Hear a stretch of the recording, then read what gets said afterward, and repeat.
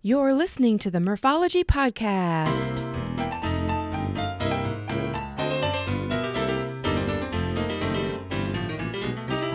Thanks for tuning in to the Morphology Podcast, aka Murph here to share interviews about biking experiences from cyclists who have pedaled to places all over.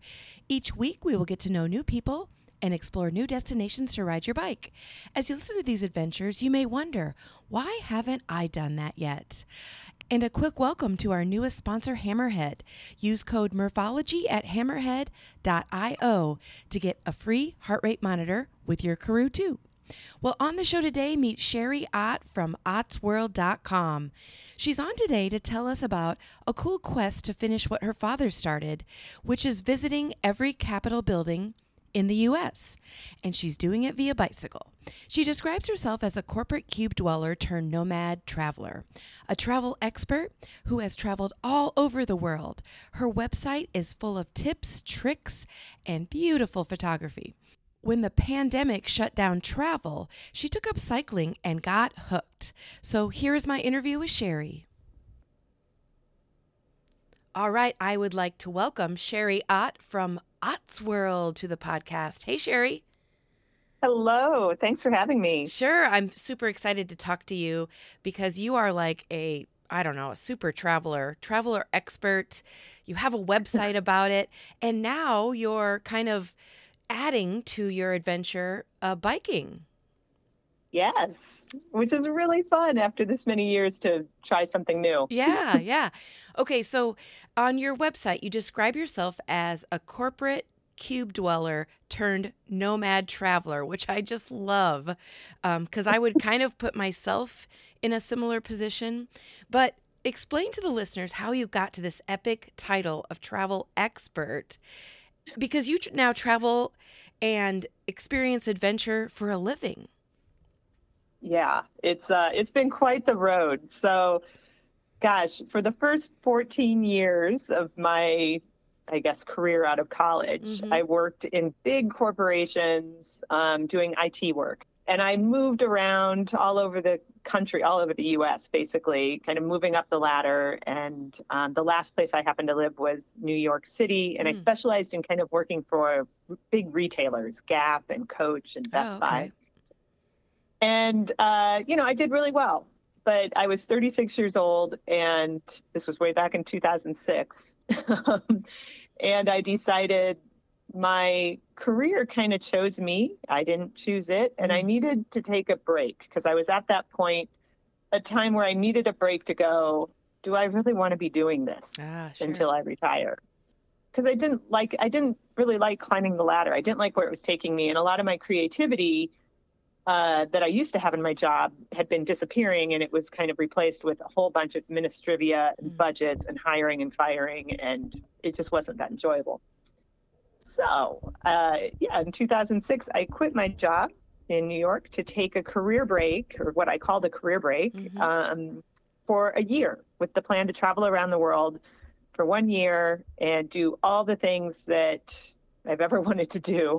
And specifically kind of focus on adventures where I was in shape and I thought, you know what, I might as well do them now, because by the time I retire and I'm in my 60s or 70s, I don't know if I'm going to be able to climb Kilimanjaro. Right. So what ended up being about a year and a half career break, because I stretched my budget. And at that time, I started a little website. We didn't even call it a blog, basically for my friends and family to know where I was at and a place to put my photography. And I called it Ottsworld. And this was before blog was in our vocabulary. So it was just a website. And what I didn't know, and I didn't know how even though I was in IT, I didn't know how the web worked whatsoever. Right. The cool thing was, very authentically, people found me. I didn't know how they found me, but they did. And they started following this around the world career break. And I started getting all these followers. It was also the time when social media was just really appearing, and I was curious and had the time. So I started Twitter accounts and Facebook accounts early on. And anytime you can be early in anything, especially technology, that's always an advantage. So long story short, I ended up never going back to my IT career because I really loved traveling. And as the world changed, I stayed in this new media role that was just developing and started working with destinations and brands and so on that were eager to get into new media marketing. And my blog grew and grew, and that was my living. I was a blogger, a professional blogger, which wasn't even in our vocabulary. Right. Yeah, back you then, were like really. on the front line of, Yeah. blogging. Yeah. So I continued. So I've actually been traveling and blogging for, oh gosh, it's going to be 18 years, I think. Wow. God. Yeah, which is longer than I ever was in my corporate career. I haven't been back to a corporate office now for that long, but I've just kind of rolled with all the changes, and there's been a lot. And I've always focused on adventure travel, and mainly for women, and talking about solo travel. Mm-hmm. So that's basically what the blog covers a lot of. Done a lot of epic trips to far off places. I'm very, very lucky. And your question about how I got the title travel expert, I Yeah. suppose I gave it to myself. Well, and it's true. It's true. I mean, you are a travel expert. I bet you if I said, hey, Sherry, do you want to go blah, blah, blah tomorrow? You'd probably already have a bag packed before we're done with the phone call.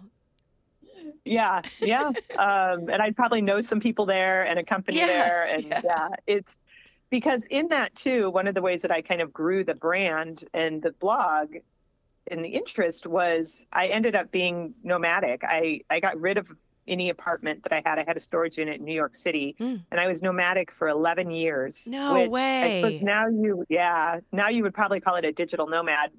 Once again, it was kind of at the beginning of all this, we didn't have words for these things when we started out, but I basically was homeless for 11 years and roamed around the world and just worked and blogged and worked with destinations and companies. And in between, I would just get Airbnbs or stay with friends. And that's how I survived. And then 5 years ago, I decided I was nearing 50 years old, and I'm like, I need a home base again. Sure. And I chose Denver. So because it was the mountains and it was outdoorsy, and I had never lived here before. And so, now it's been 5 years. Wow. And being a digital nomad is just, I don't know, it's hard to grasp that because you are just going from trip to trip to trip to trip. And like you said, staying in Airbnbs or, I don't even know if it's hotels. Were there Airbnbs 10 years ago or 15 years ago? Well, not when I started. Yeah. No. Wow. If there had been Airbnbs when I started, I probably would have kept my New York City apartment and just rented it out as an Airbnb instead of giving it up. But it didn't exist. Right, so right. I gave it up. I put the stuff in storage. I got rid of most of my stuff. And then it sat in storage for 11 years. Wow. And then you probably, made the realization that most of your stuff is unnecessary. So it was probably a really nice shedding of stuff. A quick interruption to tell you this week's podcast is sponsored by Lizard Lips Lip Balm. These great lip balms contain natural ingredients, come in a variety of flavors, and you can choose certified organic or balms with sun protection. Check it out at lizardlips.net. Now back to the show. Yes. If you ever want to downsize and you think that that's a hard process, go away from your stuff for like 3 to 6 months, and you will realize you don't miss any of it and you don't need it. And then you come back and you really downsize. Yeah. I rode my bike across the United States in March, and it was kind of a similar thought of like, gosh, I'm going to miss all the comforts of home. And then when I got back it was mid-May, I was like, oh my gosh, I have way too much stuff. I don't need it. So I'm in the process of getting rid of, unload my car. It. That's great. Yeah. I love to hear that. It makes me really happy. Yeah. Okay. So, we've talked about you being a travel expert and you've been everywhere. And the best part about it is that you share it with the world, and you mentioned through a blog, but you have an amazing website simply called otsworld.com. So, I mean, along with, tips, tricks, being a solo traveler, being a female traveler, you also have amazing photography. So give us a synopsis of, what is on Otsworld. Oh, gosh. I call it, my tagline is travel and life experiences of a corporate American runaway. Mm. And so it is, 85% of it is travel, and it's tips on where it's even like how to pack. I do a lot of hiking. That was kind of one of my primary thing. And I do a lot of like through hiking or in hiking or hut to hut. And so I do packing lists, and I would do, itineraries of where to go in X or how to spend your time and all that kind of stuff. So you'll find that type of stuff, but then you'll also find just generally things about my life. We talked a little bit earlier, I think, about I foster kittens when I'm home. So I even have an article there on like, how do you foster kittens in your own city? Things like that. So it does kind of run the gamut, but I would say about good 80% of it is very focused travel stuff for all the destinations that I've been to. You'll only find destinations that I've actually personally been to. I don't write about like general travel news. I write about places that I've been to firsthand. Oh, nice. Yeah, it is nice. I like it that way. I feel like it makes it really authentic. So when I go to a destination, I normally try to write a couple of 2 to 3 different articles about it, depending on how long I'm there and what I did. And one might be kind of like itinerary based, like this is what you can do here. But then I always really try to dig into kind of one narrative of stories of people I met, just because I really like writing those kinds of stories. And I think, I don't want to give that up. And for me, as somebody who, maybe wants to go travel to a place that you've been, it depends on, my where I'm at in my planning, which one I'd want to read about. If it is about specifics, like, okay, what do I do? I'm going to have, 12 hours of spare time. Let's look at what Sherry did. Versus I want to know who she met, and, I want to hear the story. So I can see both sides of, the value of both sides. Yeah, totally. It's kind of like inspiration versus tactical. Yeah. Okay. So tactical is a great word to segue into how you got into biking and this super cool quest that you're on right now, which I guess we haven't even mentioned it yet, but you are literally completing your dad's mission to go to every capital in the United States. He walked it. You are going to bike it. So, and what's funny, when I first reached out to you, I had to look it up if capital is spelled with an O or an A. And then you and I kind of giggled about it, like, well, we should probably talk about that before we get into it. But anyway, let's talk about your capital to capital quest. Yes, capital to capital with an O. Yeah. Because what I am doing and what my dad started way back in 1984, he started walking from capital to capital building. So, grammar lesson, the O spelling refers to the actual building. And that's what he was doing. He was walking from building to building, which happened to be state capitals. Anyway, so in 1984, he decided out of the blue, he was, I think, 47, 48 years old and worked a full-time job. And he decided he was going to start walking from capital to capital. And I, at the time, was 14. And, anytime your parents do anything out of the ordinary, it is not what you want as a teenage girl. So I hated it, just hated it. Not only did I just think he was weird and wasn't like my friends' parents, but I would also get, because I was 14, I would get drug along on these things. Oh, so sure. You'd have to go. Yeah. He would spend time, he and my mom ran logistics for him and would drive and pick him up and drop him off and get hotels and so on. So since he worked full time, he would do this on his vacations and on like long weekends, or if he happened to be around in that area visiting someone, he'd take a couple of days and walk. And he would walk probably an average of 20 to 25 miles a day. Wow. Now, was he a hiker before all of this? Oh, so. Well, I should say he hiked. He's always been a really big outdoors person. They're from Nebraska farms. And so he hiked, but I wouldn't say that I would have never said that my dad was an avid hiker or walker. He never went out and walked at home. So it was a very Forrest Gump thing to do before Forrest Gump, honestly. Right. That's my best way I can describe it. One day he just started walking. I don't know why. When I've asked him about it now in the past, he talks about, he's like, I don't know, I just wanted to do something different. And I said, well, why didn't you just whatever, go walking around where we live. Why did you have to do capital to capital? Like, Yeah. why did you have to take this on? He's like, I don't know. He's like, you might as well go big. And he's like, it just seemed like a good purpose. And now I love being different, and even in everything I do. So it's like, even the places where I travel or whatever, like, I don't want to go where everyone else goes. I want to blaze my trail, and I want to lead and explore, and I want people to follow. So in that sense, I'm very much like my dad. My dad was not a social person, though. He didn't want anyone to follow. He didn't want anyone to even really know about it. He didn't want to talk about it. But me, I'm the opposite. I'm like, everyone, come join me. That's awesome. So yeah, he took this on, and he created this. It's hard to explain, but he created a map, and paper map. So remember, before internet, before cell phones, before Google Maps, any of this stuff. Because you said that this was in 1984, this kicked off, right? Yeah. Mm-hmm. He would order these like really detailed topographical maps from the U.S. government to try to figure out his routes. And he was an engineer, so he loved this stuff.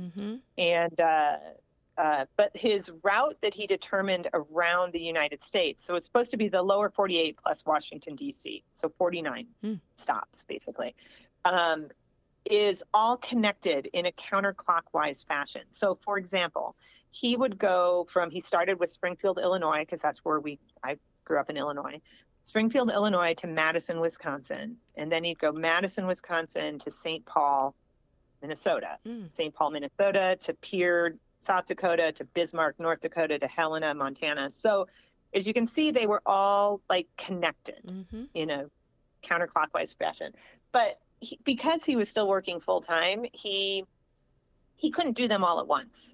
So what he did is he had a number of them like in progress, and he might not be able to finish it. Well, normally he would never be able to finish it in one go because it was just too big of distances. So he would walk, let's say, for 4 days, and then he would pick a place that, he could remember that was going to be like a good, that wouldn't go away, basically, like a tree that would get cut down. He'd pick an actual like landmark, and he knew that when he came back there again someday, he would start at that landmark and then continue walking. So he, at any one time, he probably had about, 8 different routes in progress. And then he would just, like I said, as we kind of went there, he would start doing some more walking there where he left off, and eventually finish that particular route. Like a good example is St. Paul, Minnesota to Pierre, South Dakota, because that's the one that I actually picked up and finished last month. So he started that, I want to say, in 1986. And the last time he walked part of that route was 2009. And that was his last walk that he really did. So he did that over years. Like I said, my mom ran logistics. They would, no cell phones, so they would have to be very specific of how they were going to meet each other and where he was going and so on these paper maps. And they would leave Post-it notes on stop signs to communicate. Yeah. Oh, wow. And there were plenty of times where we lost him. And, this was another thing that I hated about it when I was a kid, because I think I was scared. The times when we lost him and we couldn't find him, we'd have to call the police, and my mother was crying, and, you never want to see your parents cry. And it was very traumatic for me. And so I'm just like, why can't you be like everyone else and just be normal? Well, and I'm assuming you as a teenager, you're certainly not going to walk with him. You're going to be in the back seat of the car. Oh, no. My mom and I went to malls and went shopping. Oh, man, that's amazing. Okay, so, fast forward to we're now in 2022, and your dad is not going to complete his mission. So somehow either he talked you into it, or you woke up in the middle of the night and said, I got to finish this. It was kind of the latter. I think, as I got older, out of teenagerdom, I grew to tolerate it probably in my 20s. And in my 30s, I started thinking it was kind of interesting. And in my 40s, I thought about it and I'm like, that's really cool that no one else has ever done that. Like, in all these years, he picked something so unique and interesting that no one's recreated it. And it's really a shame that he didn't finish. And he has all these notes. He would talk into a little tape recorder and take notes and logs and so on. So that was always up in our attic, and I would see it. We had this old paper map with yarn and pins that he would keep in our house and so on. So I think in the back of my head, I always thought that it needed to be finished because it was cool to me. It became cool, weirdly. And I never thought, well, I looked into it once before about like, could I pick up and walk this? And then I realized there's more than 8,000 miles left when I look into it, when I looked at his routes and so on. And he finished, he completed 23 of the routes. He had about, I think, 8 in progress. So that basically meant that he had 26 routes to finish remaining. And that equated to about 8,000 miles. And walking 8,000 miles is a world of difference than driving. Yeah. And he had already walked about nearly 5,000 in his that he completed. Yeah. So he did a lot. But yeah, I think in my head, I thought this needs to be finished. And I've always thought about, as a writer now, what could I do with this? However, when I looked at it, like I said, and saw how much was left, I'm like, oh, you know what? I do not want to walk this. As much as I love hiking, the idea of walking from Carson City, Nevada to Phoenix, Arizona does not appeal to me. Right. So I kind of put it away again. And then the pandemic hit and I couldn't travel. It was during the pandemic that I took up biking. I was never a biker. I was always a runner or a hiker, but then I had knee problems and, whatever. I took up biking. I bought a bike off of Facebook, and it was my way to get out and explore during the pandemic in and around Denver, which prior to the pandemic, even though I lived here, I didn't spend much time here because I was always on the road about 80% of the time. So it was my way to kind of get that travel bug out of me.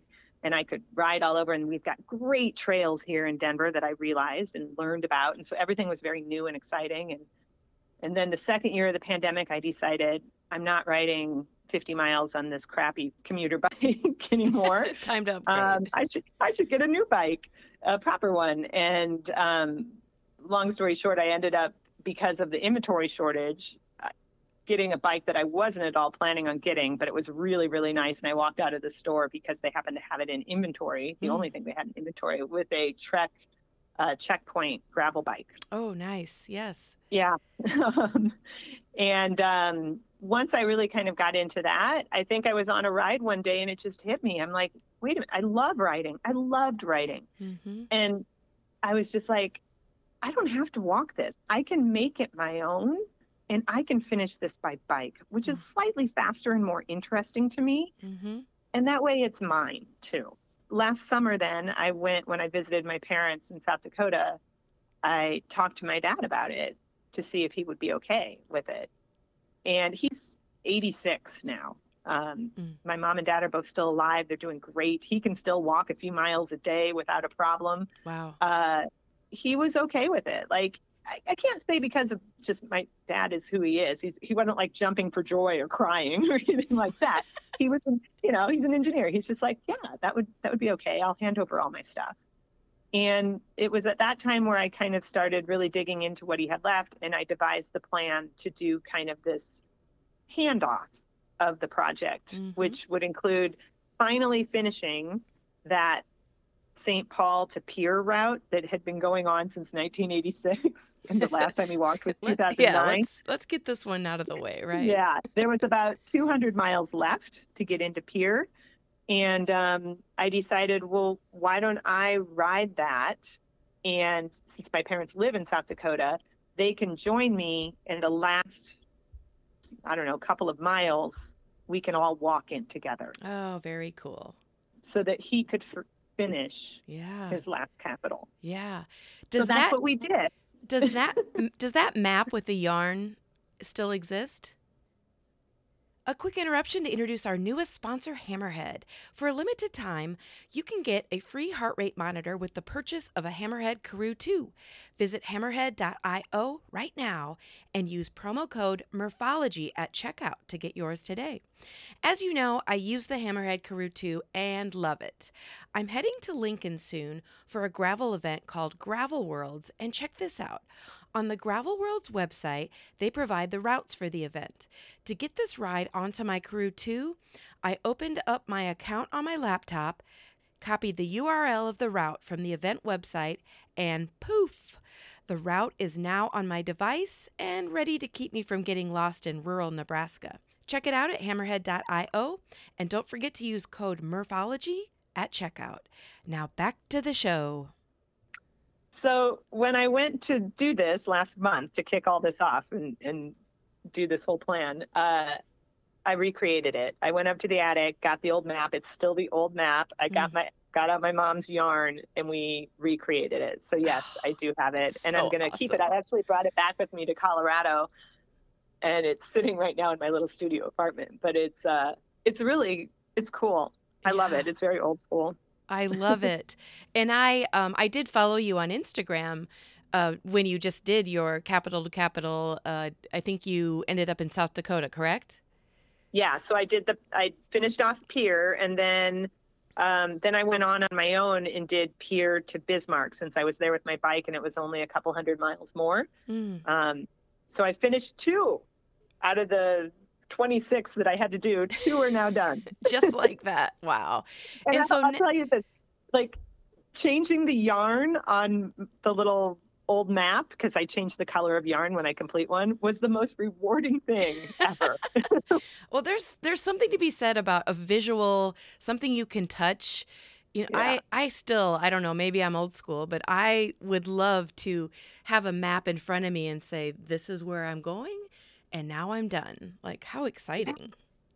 It is. And I'm so happy we kind of got this one out of storage and are using it again. Sure. And so, like, can you give us a little bit of info about, these 2 states that these 2 capitals that you've visited? You're on your bicycle. Do you have support? Are you carrying all your gear? Are you on, there's no way that you're on the interstates while you're pedaling. No, so I'm trying not to be. I'm terrified. Yeah. Right. Yeah. I mean, first of all, I am brand new to this. So everything about this sport and bike touring is new to me, and it's been really fun learning about it. But I'm also like completely befuddled by so much of it too. I'm like, I don't know, how am I supposed to do this and how do I do that? And that's why I actually, tried to contact friends like Ryan Doozer here, who you just had on, to get advice on what gear to use and how to do different things. And everyone's been really helpful. But I was on my own, and I had one person running logistics for me. So I call them the logistics queen or king. And basically they're just driving my car and either going up 10 to 12 miles or whatever. And it's someone there then at least that I can meet up with occasionally. Plus they can also kind of see what the shoulder or what the route looks like up ahead, and we can make adjustments if we have to, because I am not comfortable at all riding on big roads or anything like that. I had to do that for the first time, and it terrified me. That was the main way I did it. I used, I got a bike computer. Like, everything is new to me. I got a bike computer. I used Komoot to make the routes and load that to my bike computer and followed that pretty much. And because I'm new to this, I was only doing about 50 miles a day, because that's all I've ever really done. And I'd never done multiple days of 50 miles. I'd maybe done 2 days in a row. Yeah. So I basically did 10 days in a row. And it was hard. The other thing that in that part of the world, and maybe you encountered it as you went cross country, to try to stay off of some of the busier roads with no shoulders, I ended up on these gravel farm roads. And the good news is I have a gravel bike, so I was prepared for that. But oh my God, like 30 miles of gravel was brutal. Gravel is a completely different type of experience than being on pavement, like in many ways. Yes. Oh my God, I cannot believe I did not bite it. I don't know how many times. And then, of course, as you experience in Iowa too, the winds, there was one day, you have to adjust all the time, right? As you Right. know, like, so you wake up, it was over 100 every day. So I'd try to get on the road really early and I'd Mm. bike for like 4 to 5 hours and then get off by the time it hit like 87, 90 degrees. Mm. And then I would try to rest and recuperate and then get up early the next morning and do another 50 or so miles. And then the winds, I had one day where we had 40-mile-an-hour wind gusts. I Oh couldn't even keep man. the bike up. I was Right. on gravel that day. I was supposed to be on a highway that had a okay shoulder, but I'm like, in wind, all these big semis were passing me and I'm like, nope, I don't want to be there. So I ended up rerouting onto gravel roads and I made it about 30 miles and finally had to give up. Mm. Yeah, it was hard, but it was also, so the route that I finished into Pierre was very farmy, lots of farm roads and, kind of simple. The route then that I took from Pierre to Bismarck Mm-hmm. it's called the Lewis and Clark route. And it is beautiful, Mm. very long, long hills. And it follows the Missouri River, Oh, nice. roughly. I mean, sometimes you see it, sometimes you don't, but and it's on back roads, but the back roads really are not traveled very much at all. So that was really, really lovely. Mm-hmm. Um, I ran into a couple of gravel days those days too, but it was great. And then as part of this, because I still am a travel writer and part of my goal is to be able to share these places in the US and these specifically capital cities with people, like, this is what you can do there and this is why it's cool. And it was fun because I got to know Pierre a little better and I met up with some biking group there and kind of met some of the locals and talked about the biking scene there, and then toured all the capitals. The capitol buildings themselves are fascinating, I have to say. Mm-hmm. You get some really great stories and all of them have tours that they give. So we toured that. I found it really funny that the capital of North Dakota in Bismarck I think it's like 18 or 19 stories high, and that is the tallest building in all of North Dakota. Wow. So it was fun. As I was finally biking into the city, you could see it from far away because it was by far the tallest building they had anywhere. You're And like, I'm like, I'm that going must that be the way. Capitol. Yeah. Oh, So, so yeah. when you think about like, the whole, you spent most of your life hiking and walking and traveling and being in a car, and to switch gears and now you're still traveling, but you're doing it at, 10 or 15 miles an hour. Mhm. For me, it's my favorite mode of transportation, but I'm also, into biking 5 or 7 days a week. So my Yeah. mindset is Wow. different than yours. But can you like explain how it felt to be able to pedal and look around and see things that you don't see from a car? It's beautiful. It breaks, I think, whenever you go slower like that, and it breaks life down into simplicity, Mm. uh, which I think is why we all come back and say, I don't need all this stuff. I can live a more simple life. Yes. But it's simple. It breaks it.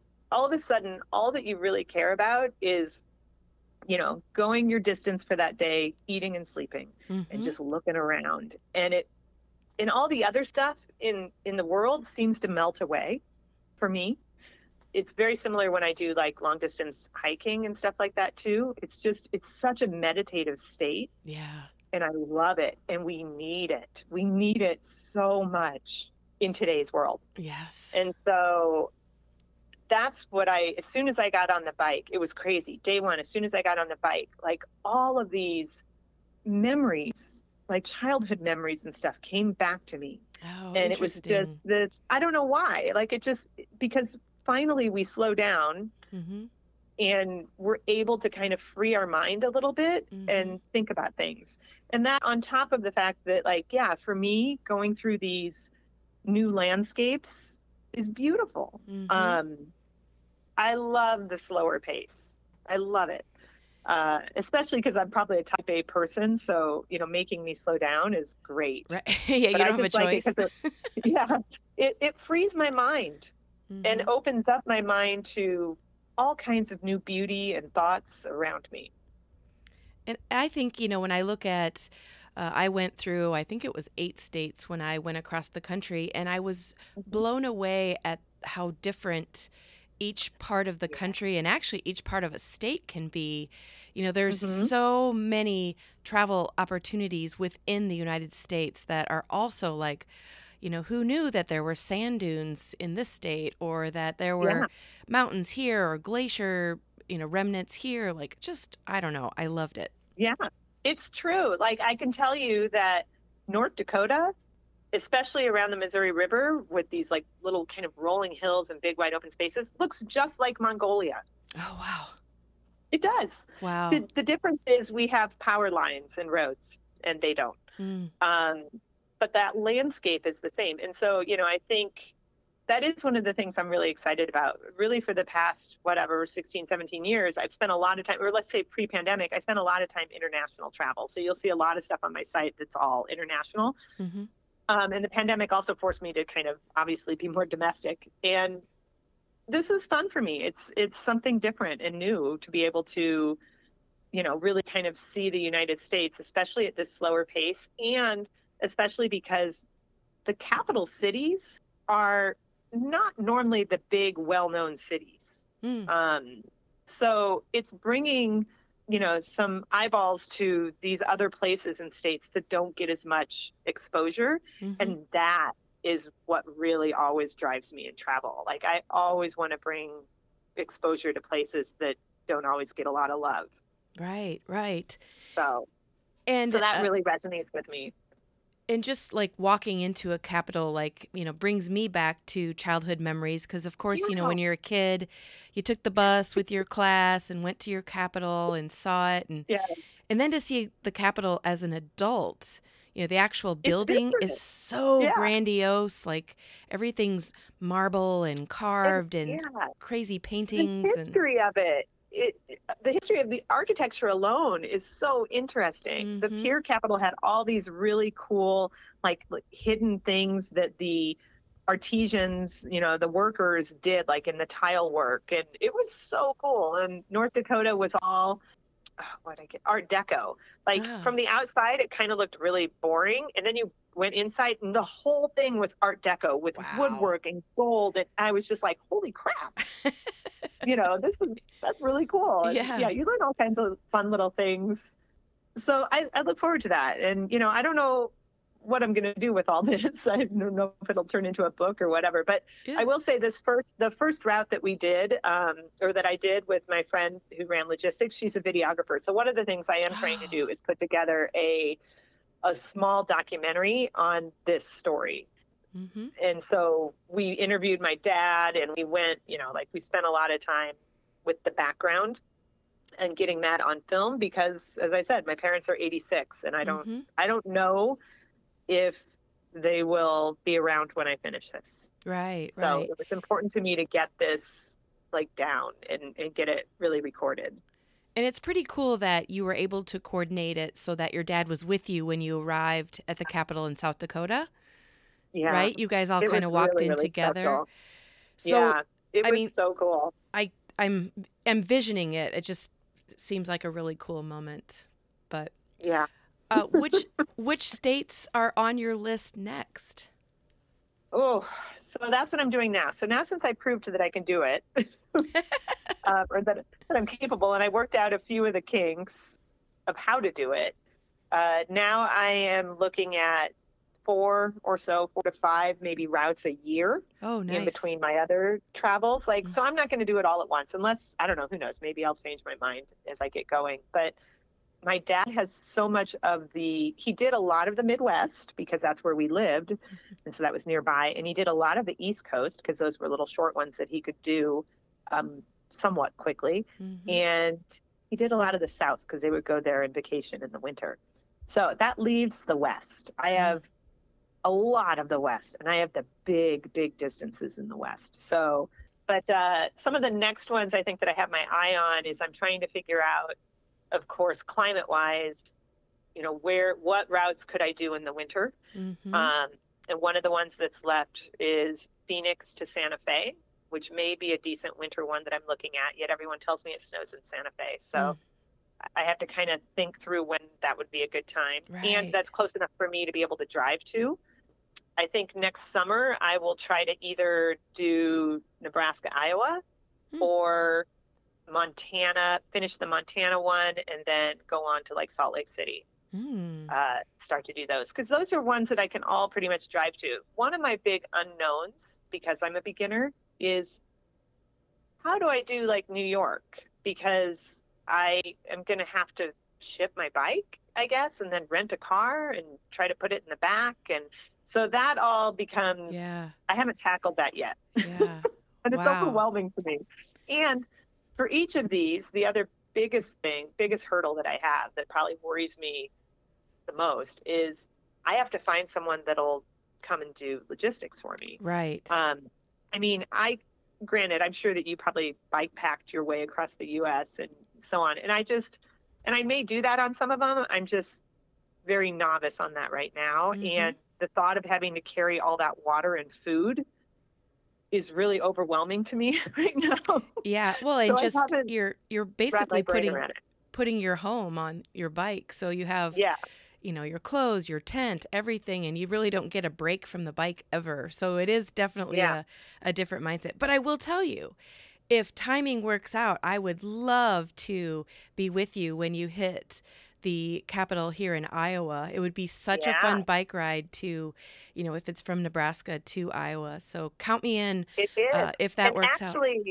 He actually has started that one, walked out of Lincoln. He's somewhere in Iowa, but he has not finished it. So yes, I do have a small section yet of Iowa. So I would love to get that one done. Yeah. That's another one I can tick off. Definitely. I will take you up on that. And that's not only am I looking for people who are willing to kind of, drive along and do just, be my support vehicle, be my support. And, I'm basically putting them up in hotels and feeding them. But I would also love, love, love to have people join me on the bike rides too. And that's what I envision. And I'm also hoping, because I have a background with working with a lot of destinations, tourist destinations, and I'm going to also pull upon those relationships because I am still a travel writer, and try to get help from them. So like Visit Pier actually helped me with some accommodation stuff and so on. So like there's ways that I can kind of piece things together, but I really do want people to join me. Yeah, well, and it's a a love relationship on both ends, because states want to, have you showcase the cool things that are happening while you bike through. Yeah.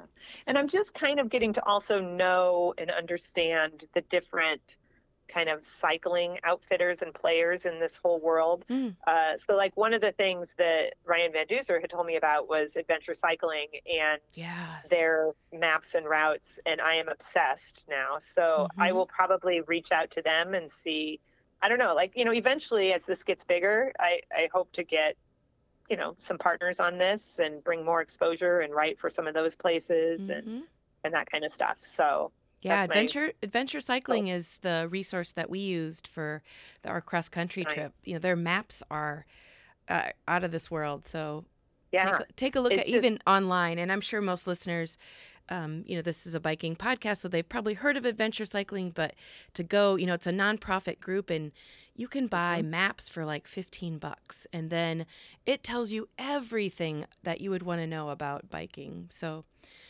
Oh, I was going to say, I did use one of their maps on the Pier to Bismarck leg, and it was great. I got a paper map, and I also took their GPS files and downloaded it. Yeah. And they were great. Yeah.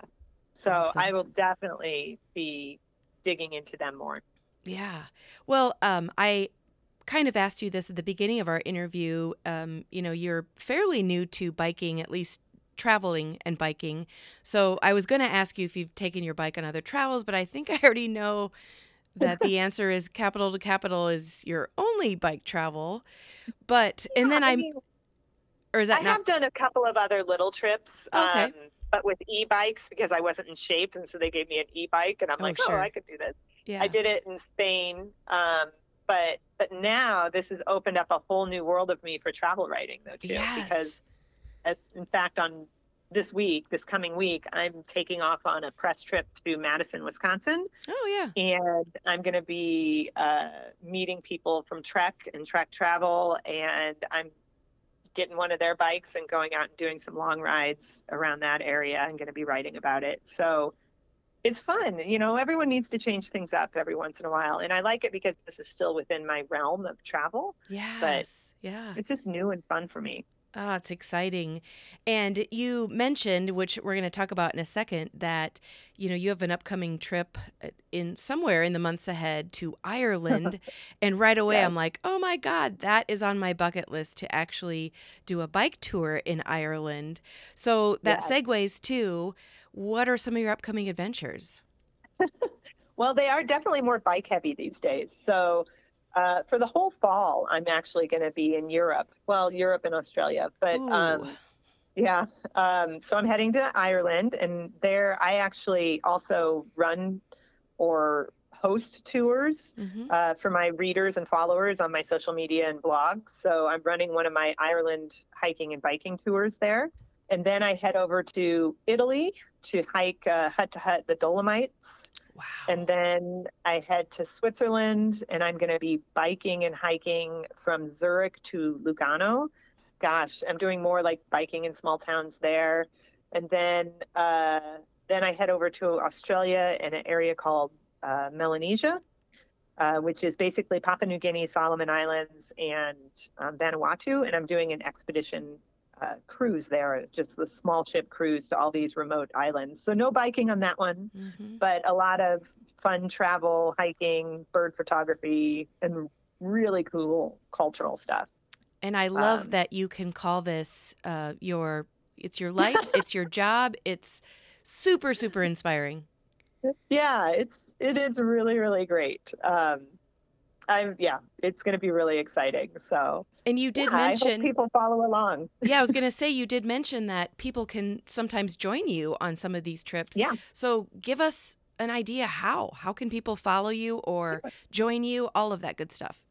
Well, let's start with social media. That's the easy way. So every one of the trips that I do, including the capital stuff, I put up stories and posts on Instagram mainly, and Facebook are my two primary areas. So if you're on those, that's a really easy way to follow me. You can find me at Ottsworld, OTTSWORLD. And I put up extensive stuff on there. I think you said you follow my Instagram stories and probably saw some of the biking stuff. So yep. It's quite extensive. And then even on all these travels, I continue to share my live travels of all this stuff that I'll be doing in Ireland there. And then after the fact, I write about it on my blog, ottsworld.com, so you can read about it. And then as far as how you can join me, so I have a newsletter. I don't know, it's there. I can put a link here. I can give you the link or whatever. But I have a newsletter that I always put out, and that's where I kind of announce all of I call them Ottsworld tours, as well as kind of where I'm going next and what's happening now. Now I have a whole section on Capital to Capital and what's happening with that. So that's probably a really good way to also stay updated if you're not on social media. Yeah, the tours that I have coming up, Ireland, El Salvador, a surf and yoga retreat for women in January, which is fabulous. And then this winter, for the first time, I'm running an Alaska winter tour for people to kind of knock off bucket list items like Northern Lights, dog sledding, like mushing your own dog sledding team, climbing on glaciers, doing snowshoeing. So it's going to be super fun. That sounds amazing. I spent a lot of time looking at all your photos and your info about this trip. So not saying I can do it, but man, I did some dreaming while I was looking at it. And also I wanted to point out for listeners, if you go to your Instagram account, you did a really cool live where you kind of talked about the Capital to Capital. You were at your parents' house making ice cream, I think. Yes. And you got to talk to your dad and kind of explain what you're doing and why you're doing it. I thought it was really, really fun to watch. Oh, thank you. I'm glad someone watched it. Yeah. Yeah. And also I'm trying to, if you go to Instagram, I have highlight reels or whatever, highlights. And so for each capital, I just put those up. I kind of put up the highlights from each capital ride. So that's also a way, if you didn't get to see it or follow along, then you can still see kind of the best of. Excellent. Well, Sherry, thank you so much for coming on the podcast. It's cool to hear about everything that you do. And then specifically the Capital to Capital adventure is really, really, really awesome.